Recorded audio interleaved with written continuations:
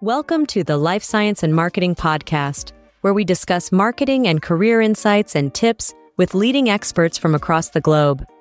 Let's join our host, Paul Avery, CEO of BioStrata, as he chats with our next life science marketing guest.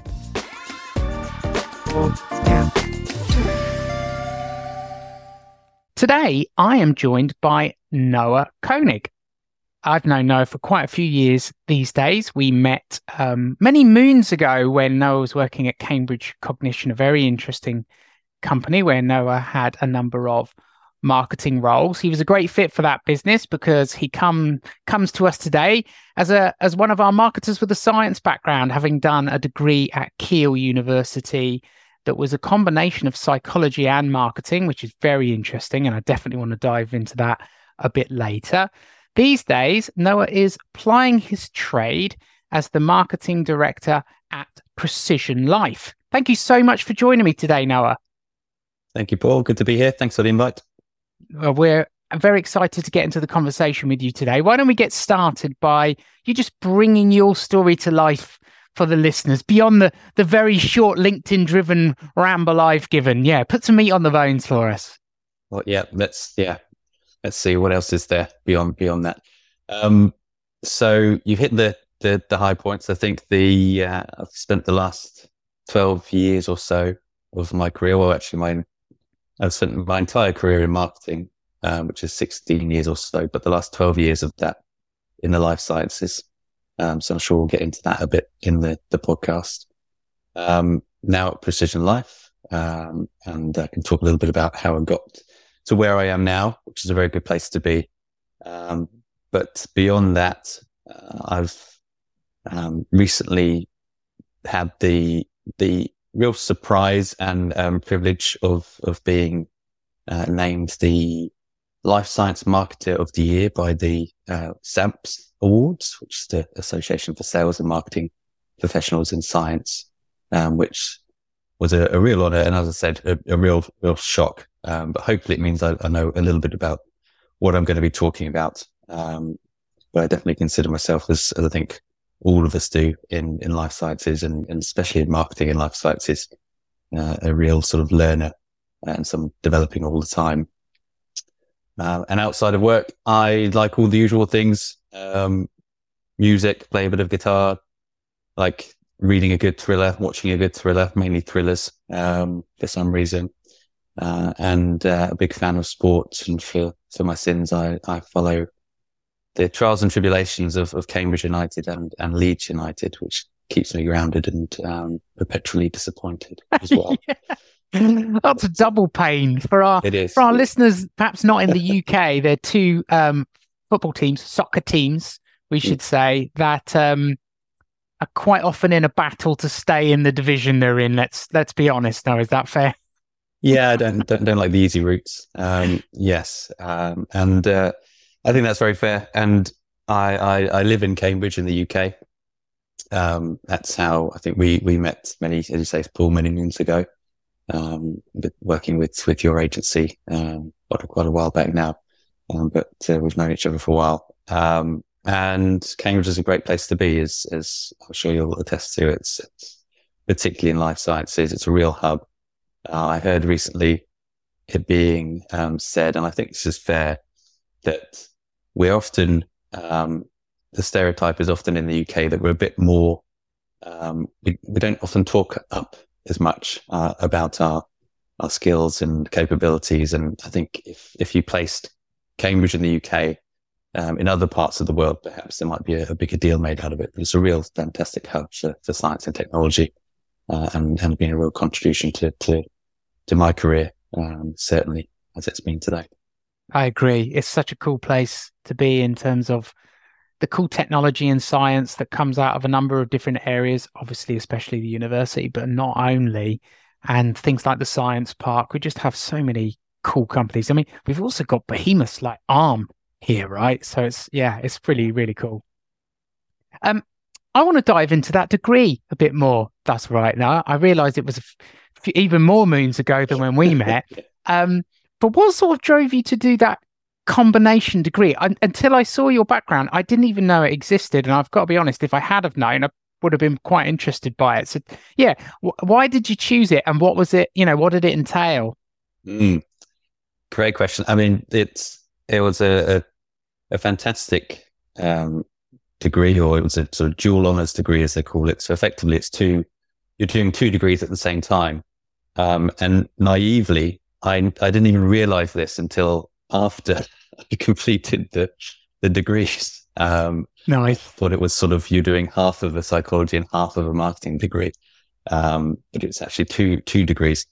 But I think I'd put it down to just not being decisive enough at the point where I had to make a decision about what I wanted to study at university. Right. It was as simple as that. I studied psychology just before going to university, during my the sixth form at college, and also marketing and communications.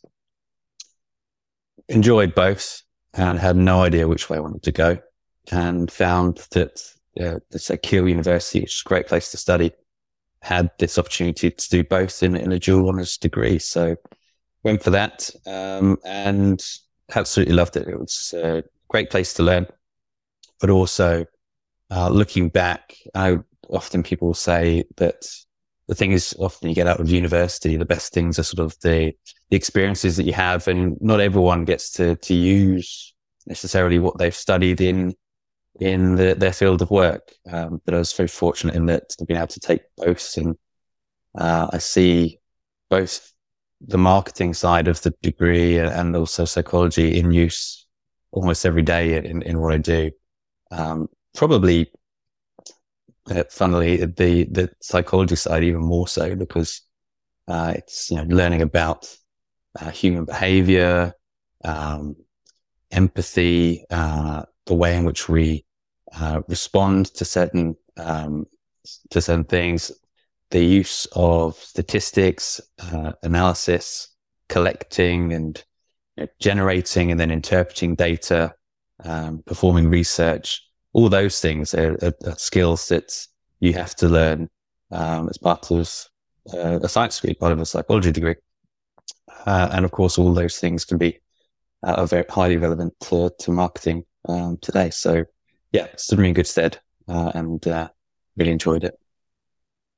What was your favourite bit about the psychology degree? Like, what sticks out in your mind that you remember learning and thinking, "Oh, that's cool"? Yeah, it wasn't the I don't even know if it's still used, but there's a tool called SPSS. I don't know if you're familiar with this tool. Statistics tool, yeah. It certainly wasn't that. I remember it very well, but it wasn't that. Thankfully, there's much better statistic and analysis tools available to marketers nowadays. But the thing that I enjoyed most was the neuroscience, the neuropsychology element. So sort of how our behaviors and our cognition relate to the brain and the rest of the nervous system. I'd not really been or really focused on the sort of the more scientific side of or the biology of psychology before that. And so that was a real eye-opener, and I was deeply fascinated by that. And I think that was probably that first initial spark of really the hard sciences and wanting to learn more and to be more involved in that field, that discipline. Very cool. Well, from there you transitioned into a number of interesting marketing roles at companies doing a variety of cool stuff. What's sort of been the most interesting product or business that you've worked on, or project that you've worked on, and sort of what made it stand out to you? Yeah, I think there's many. I remember my very first, after leaving university, and it was not at a great time. It was during a time of global financial meltdown. So there was a lot of competition for jobs, and I was very fortunate to work in a small creative agency here in Cambridge. But they were very niche, and they were working with some very big clients. It got me to be able to do things that in a a bigger company, I just would not have had the opportunity to do, running comms programs for the likes of, big blue chip companies like Barclays and BT. So that was a great bit of exposure. But then when I first moved into life sciences, it's just a whole other world of innovation, and discoveries that I had no idea even existed, and so much new things that were happening. I think at Cambridge Cognition, they were very smart in, despite being a relatively small company at the time when I first joined, they'd siphoned off a part of the business to really just focus on R&D. And they've still got some friends and colleagues in that department doing some incredible things. And some of the things we worked on there were way ahead of their time, using voice recording technology to look for biomarkers in sound waves of your voice to pick up signs of potential cognitive decline, or psychological conditions, neuropsychological conditions too.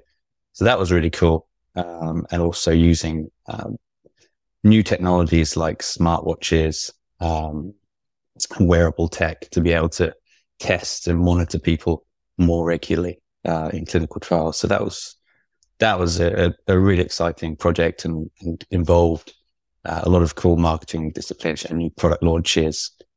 We had a whole new brand to launch as well, and joint ventures. So that was just a great marketing project, but also really fascinating science as well. Yeah, it's funny when I obviously that's when we started working together, and following your journey since then. The last couple of years, when I look at the companies you've worked at, it's like cool science upon cool science upon cool science every turn. I don't know if you want to speak a bit to some of the other roles that you've had and some of the science that's been going on at places like Congenica and PrecisionLife, because it's a tour de force in all the leading industry science areas. Yeah, I'm really fortunate in that regard. I think we're both, fortunate, and I don't want to speak for you, Paul, but we working in this space. I myself, I know you, Paul, you studied molecular biology. You've got a bit more of a background within science, but I didn't study that. I'm a bioinformatician, so I often feel very fortunate that the industry has sort of taken me on. And that I've been able to make a career within the sector. But yeah, it's a great place to be, and there's just so much innovation. I think by the time I left Cambridge Cognition, I'd been there, a good 6 years, and the business had changed dramatically. But I left knowing that I wanted to maintain or to continue my career within life sciences. And that was it then for me, that I would remain. So, I had a great opportunity to join Congenica, which, similar to Cambridge Cognition, was at a stage of growth, really looking to commercialize a fantastic piece of technology. For those that don't perhaps know, Congenica, it's based on the Wellcome Sanger Institute, which in itself is a brilliant place, where huge amounts of genomic discoveries are made just outside of Cambridge, and doing hugely important work to take some of this huge genomic data, analyze and interpret it for health providers like the NHS in order to diagnose and provide clinical decision support for rare disease, and some cancers as well. So yeah, that was a really fascinating area, very different from the work that I was doing at Cambridge Cognition, which was much more sort of clinical trial drug development focused. This was more in the clinic, and in primary and secondary care. And then from there, moving now to PrecisionLife, which is going back into sort of earlier drug discovery, clinical development, but also has aspirations in healthcare too. And you said sort of cool science upon cool science upon cool science. I think it's a criteria for now, I'm fortunate enough to be able to, when I'm looking for roles, think about, what do I want from the role that I'm going to be moving into? And that's definitely a big part of it, something that really interests and excites me. And there's no shortage of that at PrecisionLife. It's amazing the work that they're doing and the efficiency that they're doing it with. We've got a small team, great company culture, but the mission and the science behind that mission is it's next level. It's got huge implications for improving the lives of millions of people, and it's just a real honor to be part of it and part of their journey's growth. Can you share any of the details around what you're doing there? I mean, I know it's very innovative, so you probably have to be a bit careful, but I think if you could help the listeners understand a little bit what PrecisionLife's trying to achieve, I think that would be great. Yeah, absolutely. So we're trying to tackle a challenge which the I suppose genomic medicine started 20 odd years ago, and that is to effectively to take precision medicine but make it applicable to all disease. So beyond rare disease and cancer, where it's mainly focused at the moment, and into very complex, common diseases like dementia, diabetes, asthma, respiratory diseases, autoimmune cardiovascular diseases as well. And these illnesses or chronic diseases account for about over 80% of healthcare spending and affect billions of people. But because of their complexity, precision medicine hasn't yet really had a huge impact in that area. And that's what PrecisionLife is doing. So we've got a platform which is able to look for the combinations of factors which are driving someone's disease, and stratify, speaking marketing rather than science, stratify patient populations based on the nature of their disease. So you could look at Alzheimer's, for example, a group of 1,000 patients with an Alzheimer's diagnosis, but we're able to identify within that 1,000 patients, there may be 300 or so whose Alzheimer's is driven by this combination of genes, genetic factors and environmental factors, and will respond to treatment A, whereas these 400 patients will respond to treatment B and drug target, this other drug target. So it's taking precision medicine and applying it to these highly complex diseases, which has huge benefits for drug discovery and development, de-risking clinical trials and that early stage of target selection. But then also in the clinic, be able to diagnose much more accurately and match patients to the most effective treatments first time round. And it's and that's in a nutshell what we're doing, but across around about 50 disease areas at the moment. Wow. And that's growing. So every month we're able to analyze a couple of new indications. That is so cool. There's a couple of things that I really take away from what you said there, Noah. The first is having to be able to speak science and marketing, right? Which is two very distinct vocabs that we have to be able to understand and move between, which I think is one of the great pleasures, but one of the great challenges of being a life science marketer. Yeah. And we'll come on to that in a bit more detail in a moment. But also why it's so exciting to work in the life sciences, like especially given your career, but I think for a lot of us in the life sciences, when we look back in 10 to 20 years, some of the technologies, services and products that we help take to market to improve the diagnosis of people with dementia, or in the case of PrecisionLife, really understanding the emergence of these different diseases and those factors you described to be able to intervene earlier and make people's lives better. That is a good reason to get up in the morning, isn't it? Yeah. No, it absolutely is. And I mean, for me, and I've thought this to myself and said it to many, friends, family and colleagues as well, and had the opportunities to go back to previous places where I was schools and university to speak to. And always the thing that I come away with is just telling people I can't recommend a career in whichever discipline, whether it's marketing or others, finance or sales or anything, in the life sciences, because it has that aspect of you're doing something that's really not just interesting, but important. That's so valuable, to certainly to me, but I'm sure to many people in terms of what drives you and motivates you in your day-to-day job.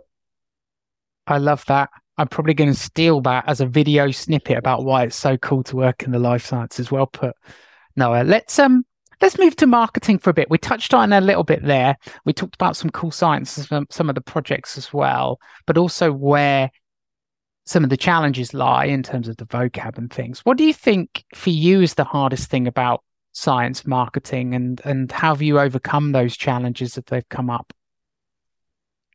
Yeah, I mean, there's many. I think many of them, I'm sure, apply to marketing across many different industries and disciplines. I suppose specific to life sciences, I think in a way some of the basics and the foundations of marketing, which apply to just about every industry and every role, but basics of positioning, segmenting your market, reaching your audience in life sciences are incredibly challenging because it's such a complex industry.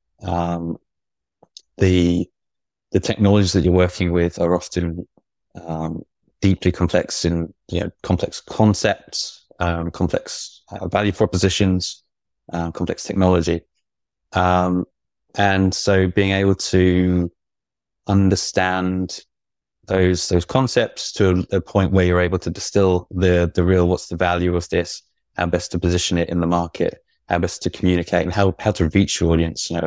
Particularly at the moment, our prime audience is in drug discovery, and you're trying to reach a relatively small number of very influential, incredibly busy, smart, talented people throughout drug discovery, from sort of initial target discovery in translational medicine, and then in clinical development as well.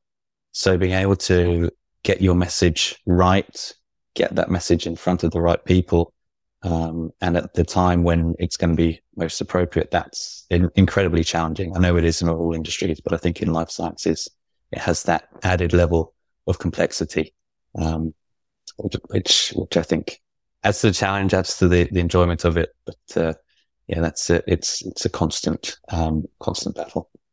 I agree.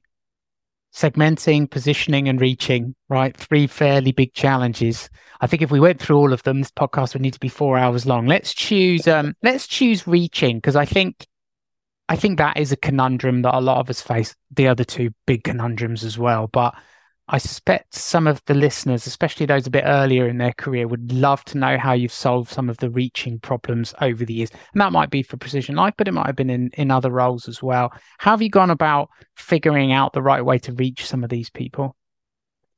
Yes. Yeah. I'll caveat that and say, I wouldn't necessarily say I've solved it. Well, if you've done that, then I definitely want to know. And we're not recording that because that's got to be our secret. But how do you go about incrementally trying to improve it? Well, yeah, very well put, sir. Good question. I think it comes back to the basics in a way. It's understanding your audience as best you possibly can. For me, not being a scientist and coming from that industry initially, and sort of growing within the industry, it's a lot about listening and being humble and trying to know what makes the audience tick, what is going to be of interest to them.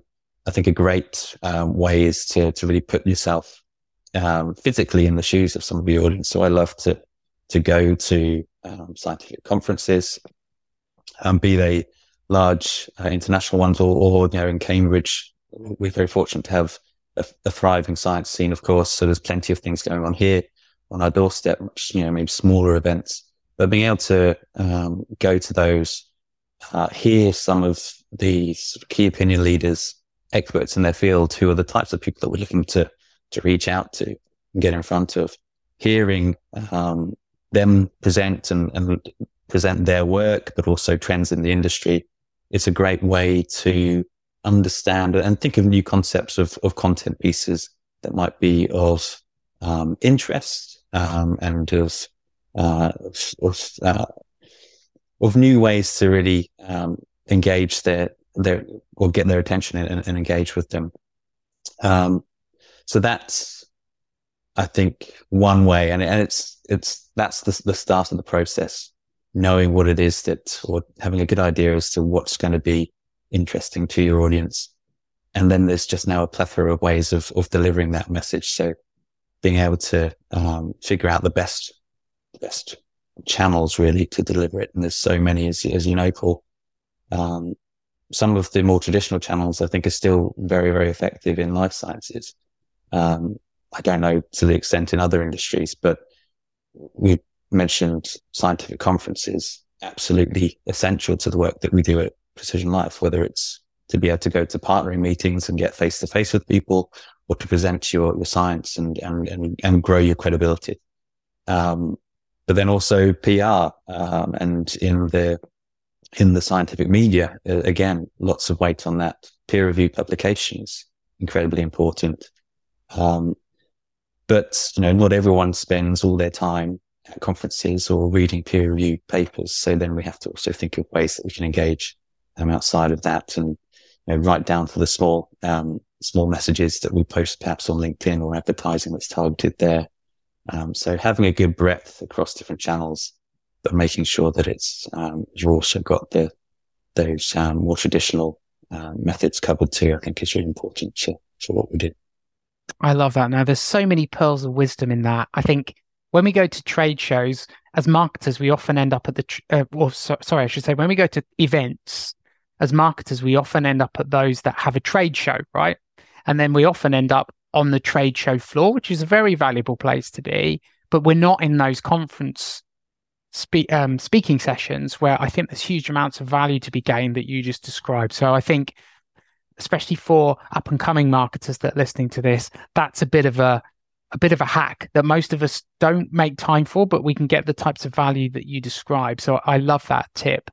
Also, on the traditional tactics, that's been our experience as well. I think if you come into our industry from outside and you're used to running a playbook that involves Google Ads, paid social, I think those things can work really well in the life sciences in certain contexts, and they probably should be part of the mix. But those traditional tactics don't have to deliver great value. They're not as sexy, perhaps, as the latest programmatic advertising solution across Google Display Network, but the life science media, both through earned PR and paid advertising and conferences, as you said, can be a great way to reach those niche audiences. Yeah, completely agree. What about other marketing tips that you'd pass on to others over that sort of decade plus career so far? What's your top couple of tips you'd pass on to other marketers, do you think? I think things that stand out to me, that sort of I perhaps was pearls of wisdom that were passed on to me early in my career, and I've had some fantastic people to learn from throughout my career, which I'm really grateful for.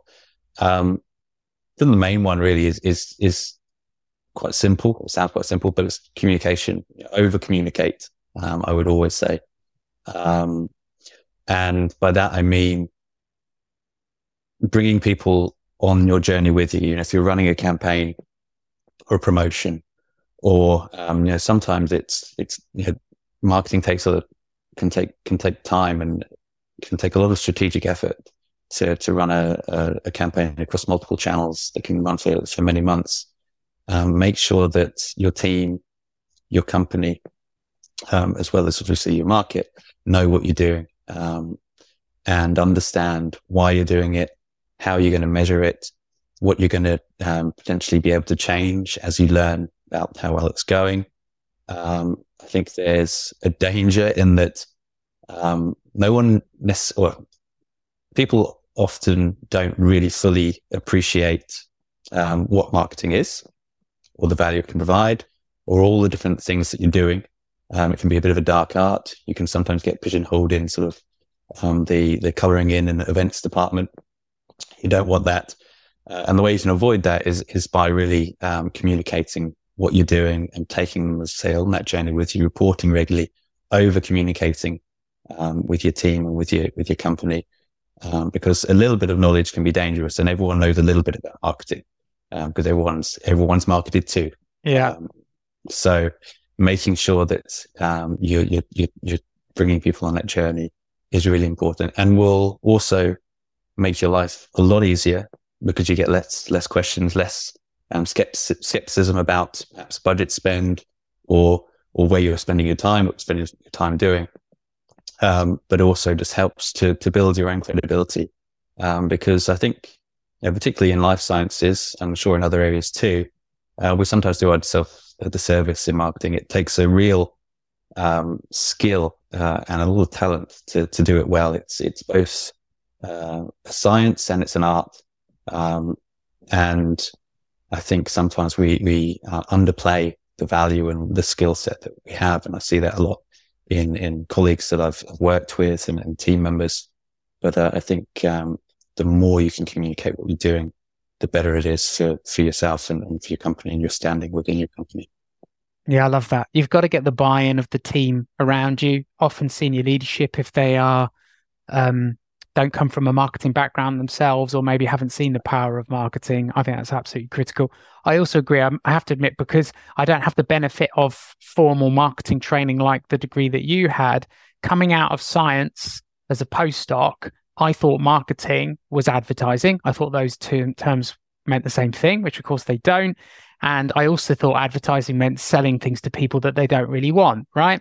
So you can understand how some cynicism, especially in the sciences, builds up around marketing, but it's a discipline of connecting people with a problem, with the right solution for them that's going to derive value for them, and then communicating in a way that people can find and understand that solution so that they can bring it into whatever it is they're trying to do.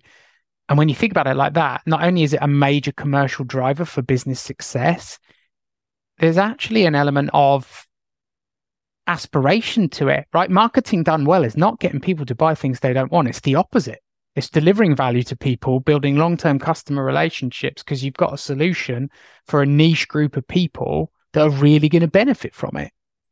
Took me a long time it didn't take me long to learn it, but it's funny that I got to nearly age 30 before I realized it. And I think that because that understandings probably of marketing is poor in a lot of areas, we've got a lot of work to do, Noah, and I think that over communicating part is probably one of the reasons you've been so successful.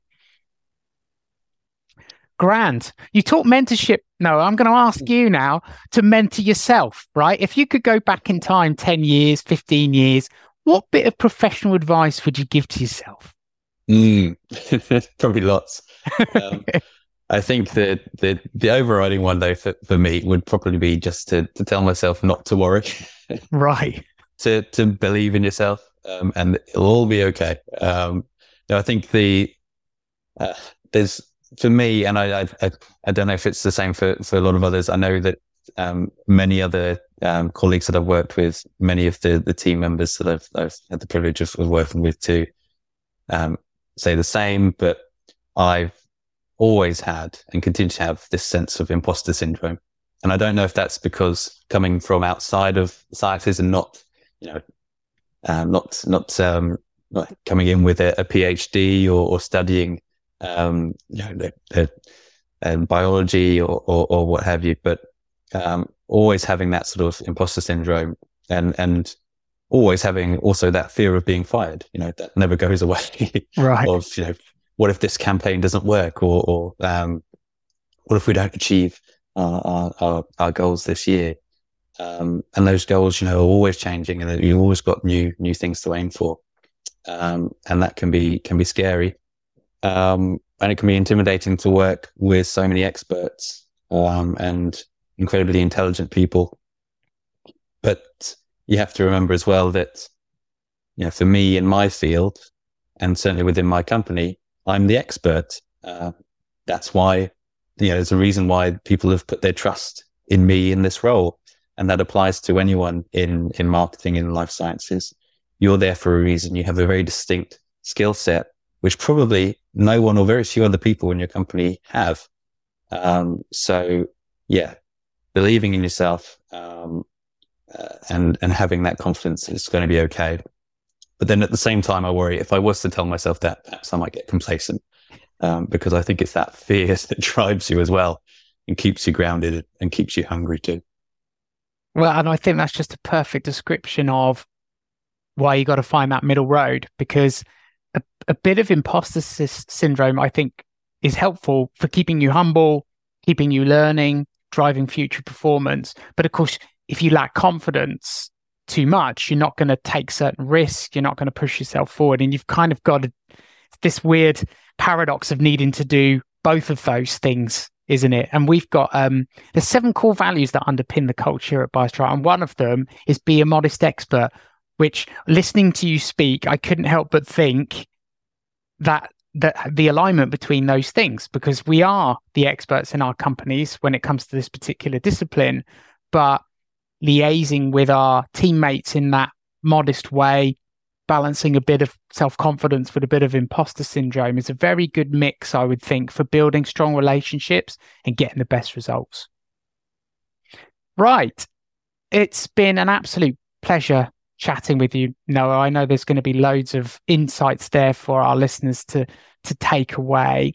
If people will be interested to get in touch with you after this, because you've said something that makes them think, oh, I need to chat with Noah about that, what's the best way for them to reach you? Yeah, I was about to say I'm on Twitter, but I'm not sure what we call it now. Yeah, by the time this podcast goes out, it may not even exist at all. It may have a different name. Who knows? Yeah, I mean, I am on there, but I'm actually not as active on there as I used to be. More so with work. I'd say the best place to connect with me is on LinkedIn. You can just search for Noah Konig. There's not too many of us. I'm probably I'm the bald one on there. So search me out on there, ping me a message. Always very happy to chat, particularly with other marketers. And happy for people to email me as well if there's any questions. And it's simply noah@PrecisionLife.com. And very happy to again help anyone who's on their journey in their career, and give them any support that I can. I absolutely love that. Thanks again for your time, Noah. Really, really appreciate it. And I'll look forward to catching up with you soon. Brilliant. Thank you, Paul. Thank you very much.